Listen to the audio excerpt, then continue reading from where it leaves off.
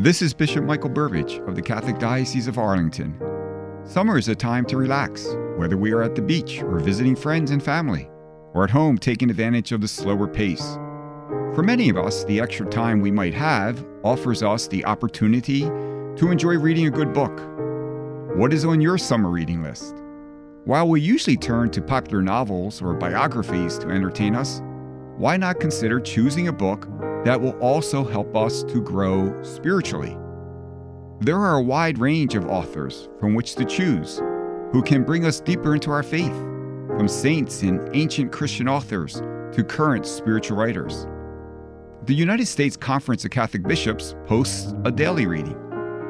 Most importantly, there is the Bible, a book that is always in season.